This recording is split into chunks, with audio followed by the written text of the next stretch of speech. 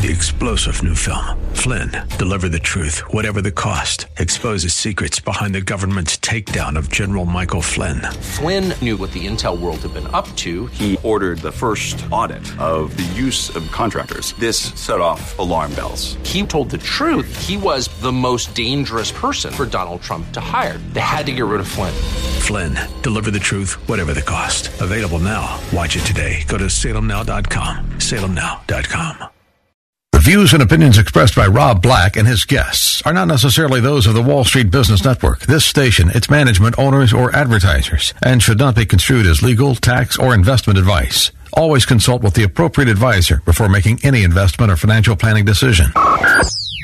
Insightful, informative, irreverent. We're ready. The Wall Street Business Network presents Rob Black and Your Money, your source for breaking news, market updates, and successful investment strategies for the 21st century. Sounds like a great program. Getting you to retirement in today's market. So let's get on with the show. Taxes, family finances, insurance, the economy, technology, media, and entertainment. Rob is talking about it with you at 800-516-1220. So call in, we'll chat and have some fun. Now, to start your day with the latest news and market commentary, here's Rob Black on the Wall Street Business Network.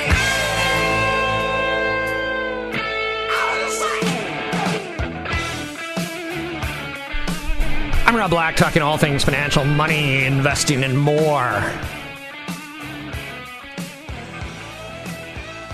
I'm always going to work hard to get you some good ideas and thoughts. If you listen to the show for 15 minutes, I want to think you're going to walk away with one nugget of financial information. Whether it's a great nugget or not, it depends on the day. I get it. My commute's a good hour each way sometimes, so I get the value of that, like, your time is worth something to me. So I try to do my very, very best. One of the areas that I want to talk about is that when my brother David was growing up, he's a good 8-10 years older than me, there was like people would prep for nuclear bombs still. They would get under their desks in case a nuke hit, which is pretty funny. Telling me that our government wasn't really being honest with what we should be doing.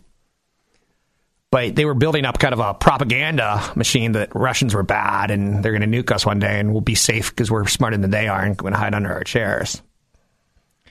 So I kind of grew up in a world where, you know, my brother David knew about Kennedy and Khrushchev and like Cuban Missile Crisis and stuff like that. My middle name came from one of the presidents of the United States. I have the world's worst middle name, Francis. So Kennedy was John Franklin Kennedy, but his Christian name was Francis. Or something like that. And then Bobby Kennedy, you could see that's how I got Robert. Right? So my family loved the Kennedys. And there was a moment in time when they were shot, or he was shot, and my parents were eating hot dogs. They were in Germany. They never, ever ate a hot dog again. That's how traumatic it was. We all remember where we were when 9/11 happened. That was a moment for a different generation, right? So the Cold War, U.S. against Russia. Reagan going, tear that wall down. You know where the Cold War is now? It's U.S. and China in technology. And it's for real. The importance of 5G, the importance of intellectual property, the importance of, TikTok app versus Facebook app. I'm like, what is the TikTok app? So I have to find this stuff out for you so that I can give you good advice and get good insight.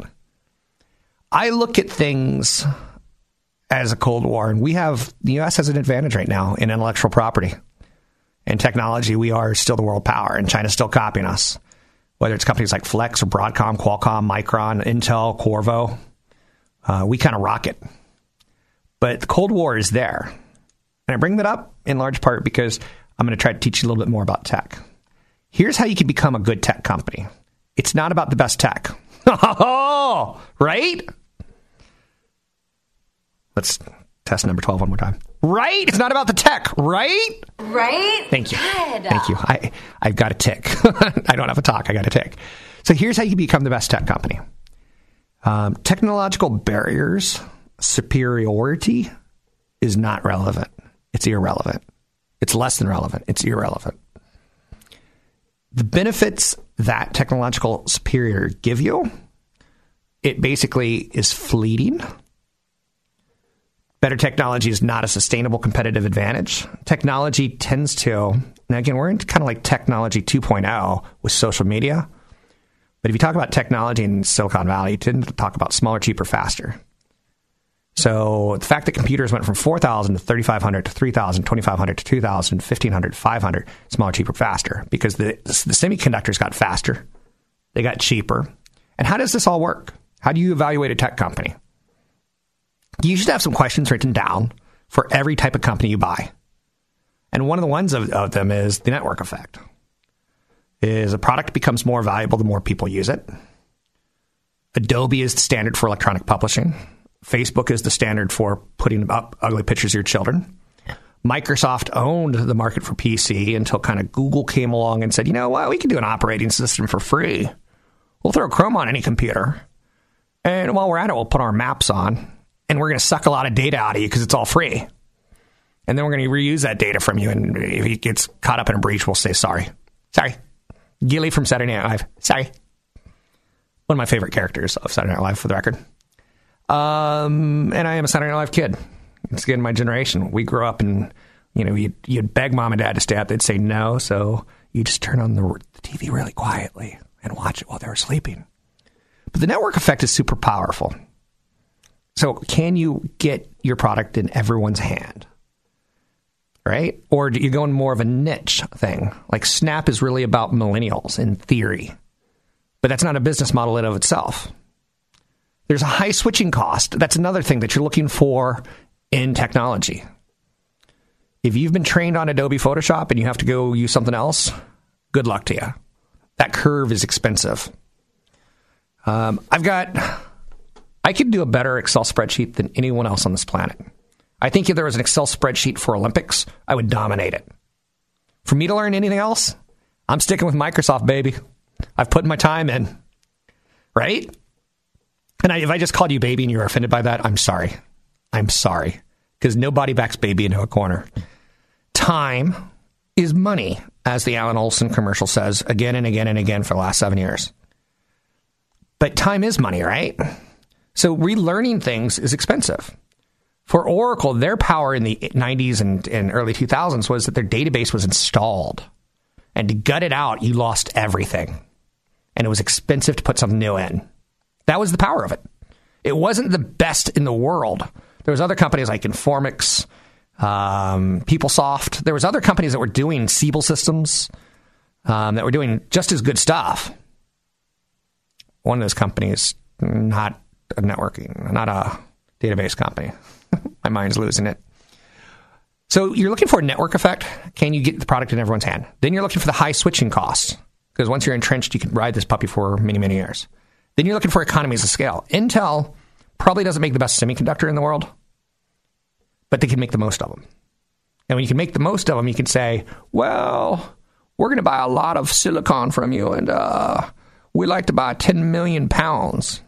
And we're going to put it in these ovens over at Applied Materials, and they're going to bake it into a semiconductor. Not very many people can have that expensive of a model put into place where they can start spreading fixed costs. Spreading fixed costs is the dominant way to kick butt in your industry. Because then you can cheat in marketing, you can cheat in research. Intel, remember the whole ad campaign, Intel Inside? And it would go, do. They did that because they could make millions and millions of them. Economies of scale, the network effect, high switching costs. Then you're looking for a cost advantage. Cost advantage could be easily explained of, do you have to go to a mall to buy it, or can you do it direct order on the internet? Amazon has a cost advantage because they don't have physical stores. Now they're starting to have physical stores, and it makes me crazy. Before, they were like, you want something? We'll send it to you from a warehouse. You don't even have to get off your butt. You just sit on your couch, and we'll bring it to you. Grubhub, we'll bring you food to everyone will bring it to you, right? Cost advantages. If you can figure out a way to not pay retail space in rent, you're pretty good. And they're looking for intellectual property. Qualcomm has so many patents. Apple has so many patents. Some of them times they get abused. Sometimes they're like silly patents, like We're going to come up with a communication device. Like, that should go to Star Trek. Star Trek should own the intellectual property on all cell phones, right? With a communicator. It doesn't quite work like that. But those are the 5 things you're looking for in a tech company. Intellectual property, cost advantage, economies of scale, high switching cost, and network effect. I'm Rob Black, talking all things financial.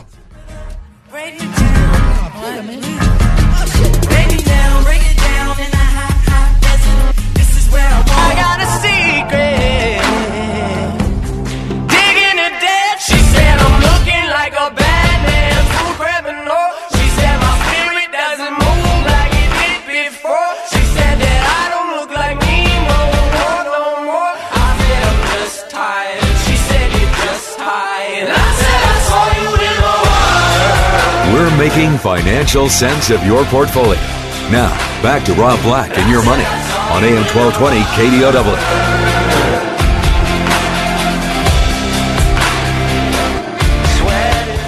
So I kind of live with a theory that people are stupid.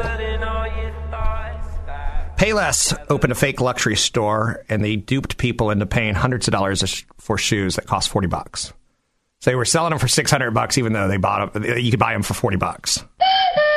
Payless shoes aren't exactly synonymous with high fashion, but for one night in LA, they were. I think that shows you how stupid people are. I don't understand why people pay $400 for shoes. I just don't do it. I don't get it. I get wearing a nice pair of Jordans. I get it.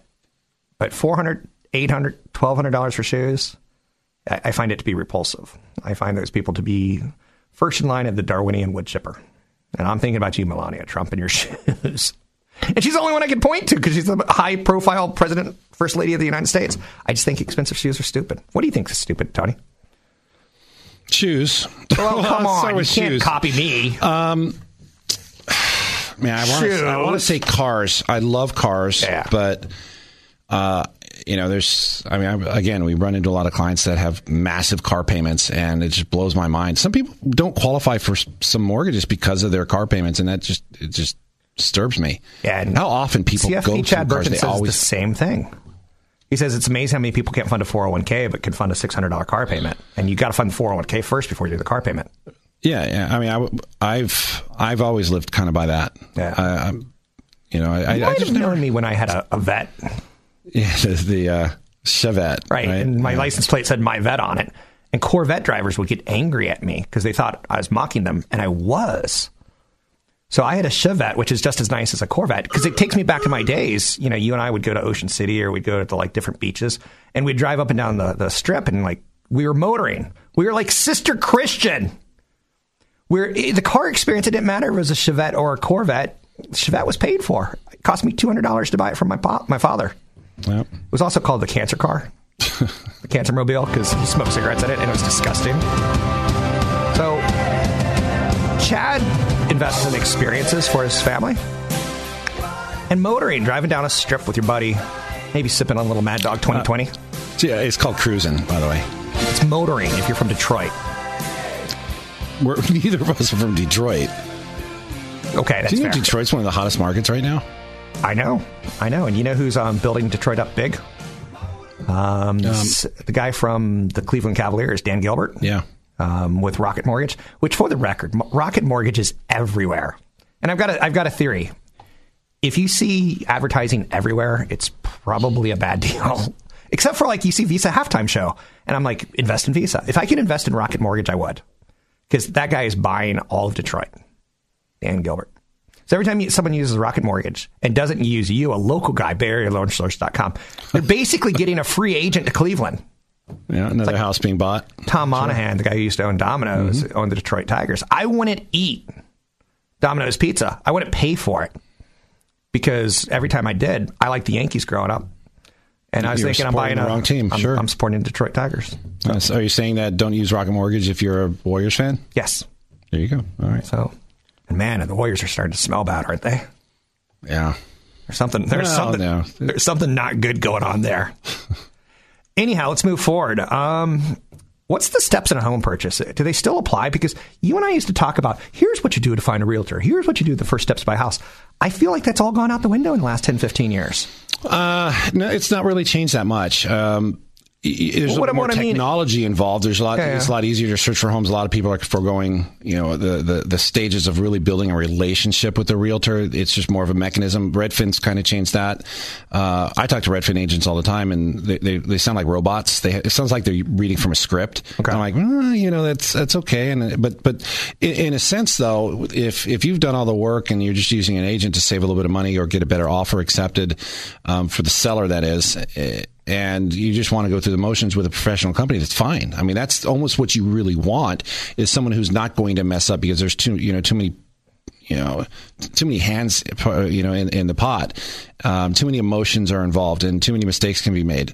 I'm not saying that I'm a robot, but I've been doing this for a long time. I've been financing for 19 years. I've been in the Bay Area for 14 years. So I know the market very well. I know all of the realtors that we work with. Well, I know the processes that we work with. And I don't think it's changed as much as you think. I'd like to say that it's getting better. Technology has really helped. I like where technology is going, but it's just like almost anything out there. There's too much to choose from. I don't know if you've noticed. It's like, where do you feel like you should go to get the right information about buying a house? And there's just too much out there. Well, it's certainly not robots. It's not robots, but you want processes in place. My son... I like large realty companies because they offer that kind of service that you really want from a realtor. Yeah, I do. Okay. So I like an agent who's lived in that market their whole life. I like that, but with a company that has the support behind it. I would prefer a frumpy-looking real estate agent than a hot and sexy-looking real estate agent. You don't have to sell me with your looks or your car.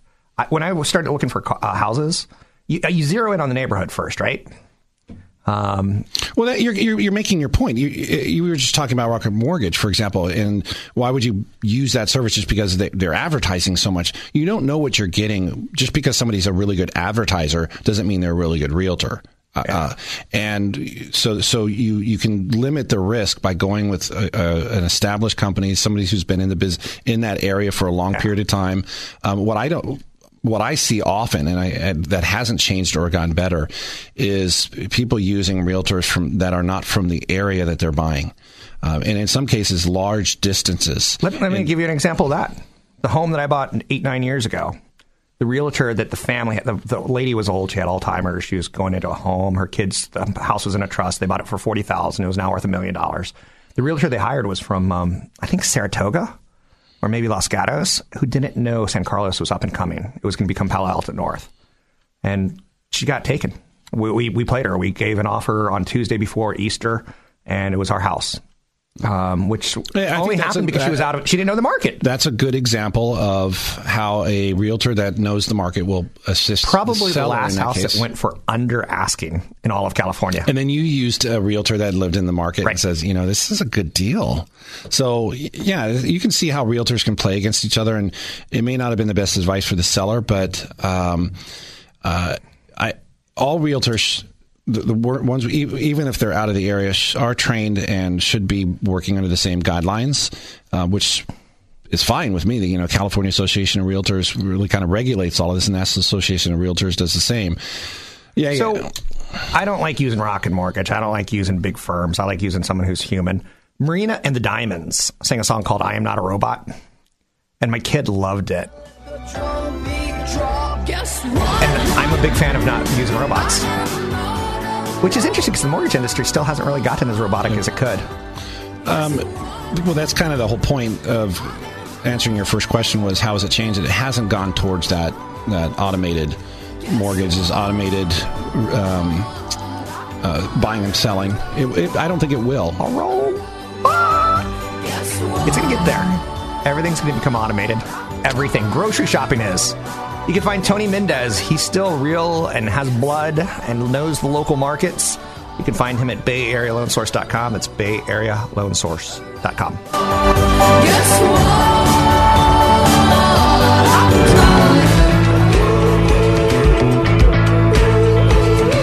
Bumps going boom, boom, boom, boom. She said, Your comments and questions are always welcome. Visit Rob Black online at robblack.com. Now, back to Rob Black and Your Money on AM 1220 KDOW. So in 2019, Coldplay played Saturday Night Live, and they played this song. It's mesmerizing, the choreography they put together, where they had people that looked like they were in the studio audience dancing. It's pretty cool. Check it out. Coldplay also said something kind of interesting recently. They said they're not going to tour again until they could figure out how to save the planet while doing it, cutting their footprint. Things change. I never saw that one coming because I would have thought U2, Rolling Stones, and Coldplay would have gone on big arena tours forever and ever and milked it as long as they could till they're in wheelchairs and died. TFP Chad Burton, let's talk about how sometimes things change and we have to go with it. Fewer concerts, greenhouse gases, things like that, planes. Does that tie into what you do and even self-employed? I got to imagine the rules are changing all the time. Yeah, well, hold on. First of all, I was actually in a crowd video for Bon Jovi in 1989. Please tell more. Yeah, I remember my mom had won tickets to this to the Bon Jovi concert, and part of it through this radio station in Portland was you got to go see a pre-show. Okay, and so they put everybody down below, so it looked like everything was full, but they filmed the Bon Jovi video, and we got to say we were in the crowd. It was pretty cool. Can we pull up a Bon Jovi video and do a screen grab and put you on the website? I was just trying to look at it. So it looks like K103.com has a clip of that. I want to go look for myself in it because I totally forgot about that until you said something. Brush with fame. So you were that close. You could have killed Bon Jovi. Oh my God. And history would have been changed forever. Definitely. Yeah. So Bon Jovi is a self-employed worker in America. He doesn't work for IBM or Microsoft or Apple.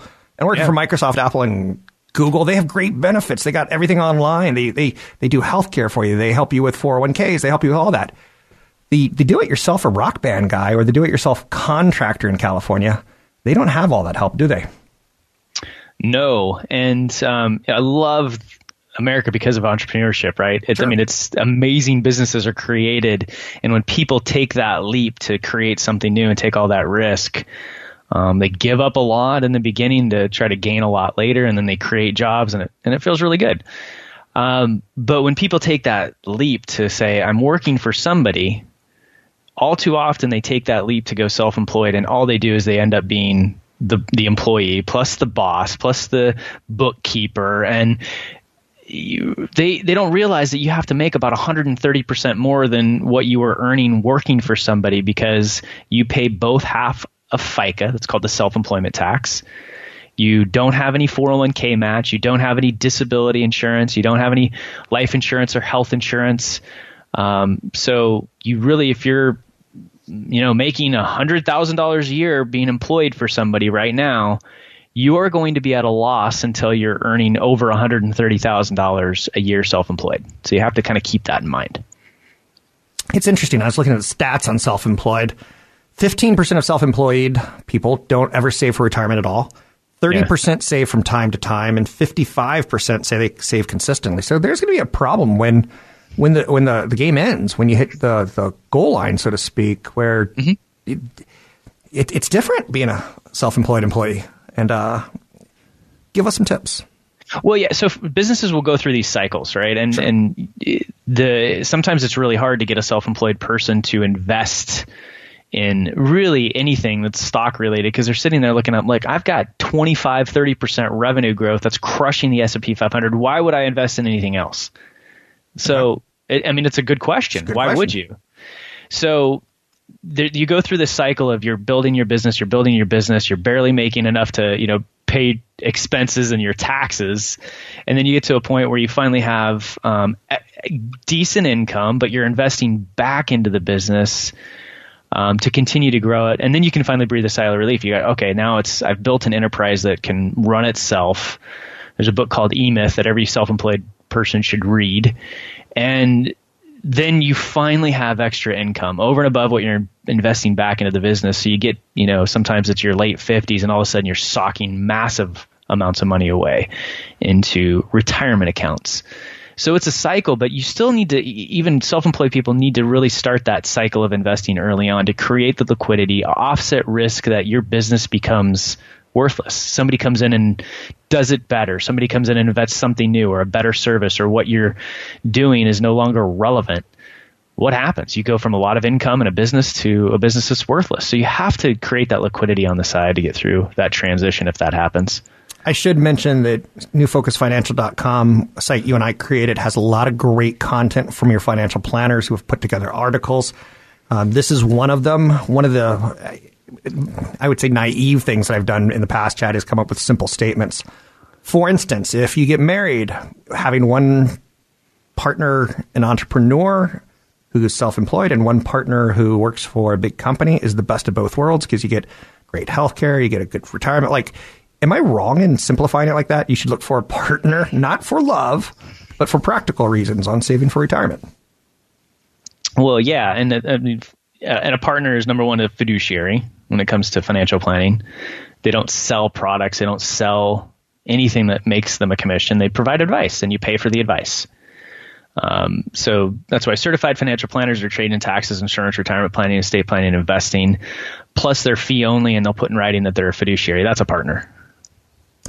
It's interesting that you go that direction, because I remember when I was learning about 401ks when I was getting into the industry, because it was a kind of a unicorn. It was a dream of like, maybe one day I can get people's 401ks and that would be big money. But I got into it and I saw like the ERISA laws were kind of crazy, and I can't do the retirement plans per se, like the big corporate ones. Thoughts? Well, I kind of agree. I was managing quite a few 401k plans with another person. And then eventually, when I started New Focus Financial in 2004, I kind of said, here, you take those plans because I want to concentrate on wealth management and retirement planning. It's kind of two different styles of business. But for going back to the self-employed, if you have employees, it's so easy now to create what's called a safe harbor 401k plan. Okay. In the past, you would be stuck with these insurance product annuity 401ks with super high fees, and you weren't really acting like a fiduciary for your employees, which you need to. And so now you can create these low-cost safe harbor 401k plans where you're able to put up to the maximum limits in, as long as you had agreed to match simply like 3% of what your employees put in. And if they don't put anything, you don't match. And so if you have employees, a safe harbor, a low-cost safe harbor 401k plan are so cheap now to put into play. You don't have to go to insurance companies or your, buddy down the street that sells commission-based mutual funds to set these up. There's companies that do like robo-advisor options of the things. And then if you're self-employed, it's just you. You don't have any W-2 employees, or it's just you and your spouse. The individual 401k, most people use the SEP, because their CPAs don't really know how to use the individual 401k properly. So the SEP IRA is because you go to your CPA after the year is over and you say, what can I do for last year? And the SEP IRA is the only thing you can do retroactively. If you're smart, you want maximum flexibility, you want a mega Roth option inside your plan, you do an individual 401k. They're almost always better for anybody with net income of under $300,000 to be looking at a SEP, or is looking at an individual 401k instead of a SEP IRA. Let's say, and it can't be you and me. You and I started a business, but we were in the financial world, so we kind of knew a lot of this. But let's say a soccer mom starts a business. She gets on Shark Tank. It starts to grow. Who does she work with to come up with a self-employed retirement plan? Does she call Fidelity, Vanguard, TD Ameritrade? Does she call a CPA? Does she call a CFP? Because you can't do it on your own. Because you're working a CFP first. Okay. And then, but the CPA has to be involved, because look, here's the deal. We have this, you hear about this qualified business tax deduction that you have now of 20%. Here is what's really complicated when you're self-employed now. If you are qualifying for this deduction and you're self-employed and you funnel money into a retirement account, depending on if you're set up as just a, sole proprietor, LLC, Schedule C, or an S Corp, you could actually be giving up the 20% deduction for every dollar you put into a SEP or an individual 401k. So you have to have advice to say, okay, should I put money in at all because of this 20% deduction? If I do, should I do it as a salary deferral into a pre-tax, a salary deferral into a Roth, an after-tax contribution that gets converted to a Roth? Because everything you put in depends on how it affects your net income and your taxable income for your business and whether or not you qualify for the 20% deduction. So if somebody puts in, if they're only at a 12% bracket individually and they put money into a self-employed plan and that dollar only saves 12%, yet they give up a 20% deduction. You see what I mean, Rob? There's this round robin calculation that has to be done. So it's more important now than ever for self-employed people to have a team of a certified financial planner that knows about all of this, and then a CPA that can model the what ifs. And then everybody works together to get the right contribution amounts. So I have a question. There's a lot of blogs, there's a lot of events, seminars coming up. There's a lot of downloadable PDFs on retirement issues and investment issues at newfocusfinancial.com. How about old 401k plans? Because I know a lot of people in the Bay Area who've worked for Microsoft and they work for Apple and so they've probably accumulated 4 or 5 401k plans. Yeah. 1 minute. And rolling those over, if you're self-employed, rolling that over into an individual 401k, you might have to file an annual $5,500 on it. But if you consolidate all that old stuff and all your old IRAs into that individual 401k, not only can you max out that individual 401k and get in, sometimes 30 grand plus into the Roth side of it, but then you can also do Roth IRAs, the backdoor Roth IRA. A lot of options if you consolidate. Seminars, there's an event page, there's blogs, there's downloadables, all at newfocusfinancial.com. CFP Chad Burton, I think is in my personal opinion, I'm really glad that I've met him because he explains the stuff super well. It's complicated. We're not educated on it. Educate yourself at newfocusfinancial.com. You'll learn more there. I don't care if you do. 0 hour, 9 a.m. And I'm gonna be high as a kite by then. Visit Rob Black online at robblack.com. Now, back to Rob Black and Your Money on AM 1220 KDOW. I miss my wife. So I grew up overseas, and because of that, it was never in a location that spoke English. It was always things like Japanese, German, and Turkish, Greek. And as a kid, you don't learn languages that fast. I mean, you can pick up some words, right? Some friends and family from the coast, which is what we refer to people back in the United States, back on the coastal side, would send cassette tapes. And this was one of the songs that, a mixtape that would come through. And it's kind of funny because what they would do is they would tape America's Top 40. And it was a countdown show. So this is a song from my childhood that I loved. So I basically made my mom go out and get Vinny and the Jets and Crocodile Rock and some of the albums that Elton John did. And just to show you how innocent times were then, I just thought he was a flashy dancer. I thought he wore cool clothes. I didn't know. I'm not going to tell you anything else. It's a 1970 song. Tells the story of an astronaut who's filled to the brim with mixed emotions about leaving his family and friends behind to embark on a mission to space. The lyrics were heavily inspired by a 1950s short story by Ray Bradbury called The Rocket Man. His story was about an astronaut who's torn between going to space and being with his family. You see the parallels? The astronaut in the short story tried to quit his job, his beloved job, to spend his time with his wife and his dog. Oh no, his kid. He had a kid named Doug, not a dog named Kid. Sometimes I get a little dyslexic on myself. But isn't that cool that we used to read short stories and turn them into songs and be inspired? I don't get the feeling people do that anymore. Now, during the times this came out, there was a big controversy. Did Elton John rip this off from David Bowie? Because David Bowie had Space Oddity. I know you're saying, you were a pretty messed up kid. Thank you very much. So, one of the areas, changing back to money do-re-mi. Excuse me. One of the things I hate to see is people work till the age 50, 55, 60. They leave a job. think I got the black lung. They work that long and they have a big chunk of change, a quote-unquote nest egg. What I don't want to see is an insurance person come up to you and say, well, there, Dougie, it's good to see you, Dougie. I happen to be an insurance salesperson, and I see that you have $400,000 cash. I can turn that into an annuity for a lifetime. You'll get money until you die. Stay away from those people. There's a guy who buys a ton of radio spots on the sports station in the Bay Area. He's not a fan of mine because he sells crap product. For lack of a better word, crap. And the markups are typically 9%.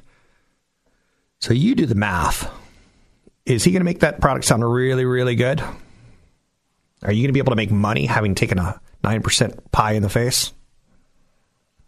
No. So some people, they leave work and they've got this big nest egg and they don't know what to do with it. You tend to roll it over. You tend to hire a CFP to help you with advice if you can't do it yourself. I see a lot of people make mistakes when they quit working. They instantly jump into Social Security when you should analyze whether you should jump into Social Security. If you haven't saved enough and you're in pretty good health, you should probably delay Social Security. If you've saved enough, go ahead and take it. It's not free money. It's money that the government took from you and in theory invested for you, but we all know that's not true. So let's say I'm 60 and I quit my job and I've got $200,000 saved. That's not enough. If I'm going to live 20 years, I could live off $10,000 a year? No. So I'm going to delay Social Security as long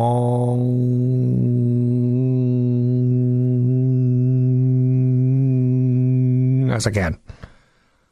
So nice work. Thank you. If you take it at 62, you actually get punished a little bit. If you take it at 65, you get what you considered the norm. If you wait till 70, every year you wait, you get more money. 8% returns. It's not bad. So, but again, if you've already had a stroke and you've had cancer and you're 60, you might want to take that money. I get it. But then again, hope you don't beat the odds, because there's nothing worse than having survived a stroke, survived cancer, and then running out of money. So right now, there's a big push by our Congress to potentially change your 401k into a pension. Now I'm glad they're talking about it, but there's risks to it. Unless additional investor protections are added to the bill, retirement savers could be exposed to costly and opaque insurance products, plus concerns about insurance companies' financial health. So, a lot of companies used to sell long-term healthcare insurance. And they found out that they were going bankrupt because people were living a long time and using that insurance. So be very, very cautious with this idea. But I do like countries that make their citizens automatically save for retirement. I wish we would do that as a nation. Say you get a tax break automatically, maybe a tax credit. For every $500 you save, we'll give you $500 off your income tax. Something like that to get people motivated to save, I think would be a great thing through their 401k or 403b sponsored plans. I know you're saying, how are we going to pay for that? Why are the rich getting richer? I get it. I'm Rob Black, talking all things financial, money, investing, and more. Find me online at Rob Black Show, Twitter, Rob Black Show, and YouTube, Rob Black Show. The views and opinions expressed by Rob Black and his guests are not necessarily those of the Wall Street Business Network, this station, its management, owners, or advertisers, and should not be construed as legal, tax, or investment advice. Always consult with the appropriate advisor before making any investment or financial planning decision. 3-star General Michael J. Flynn, head of the Pentagon Intelligence Agency, knew all the government's dirty secrets. He was one of the most respected generals in the military. Flynn knew what the intel world had been up to. He understood its funding. He ordered the first audit of the use of contractors. This set off alarm bells. The explosive new documentary, Flynn, deliver the truth, whatever the cost, uncovers the facts behind the scandal. Flynn told the truth. He was the most dangerous person for Donald Trump to hire. I find out the worst enemy that I'm going to face in my life is right here in America. They took my assessment and they wanted me to change it. And I was like, I'm not changing it. They had to get rid of Flynn. With in-depth interviews, archival footage, and never-before-seen personal records of the man behind the headlines. I just felt like I was drowning. Flynn, deliver the truth, whatever the cost. Available now. Watch it today. Go to salemnow.com. salemnow.com.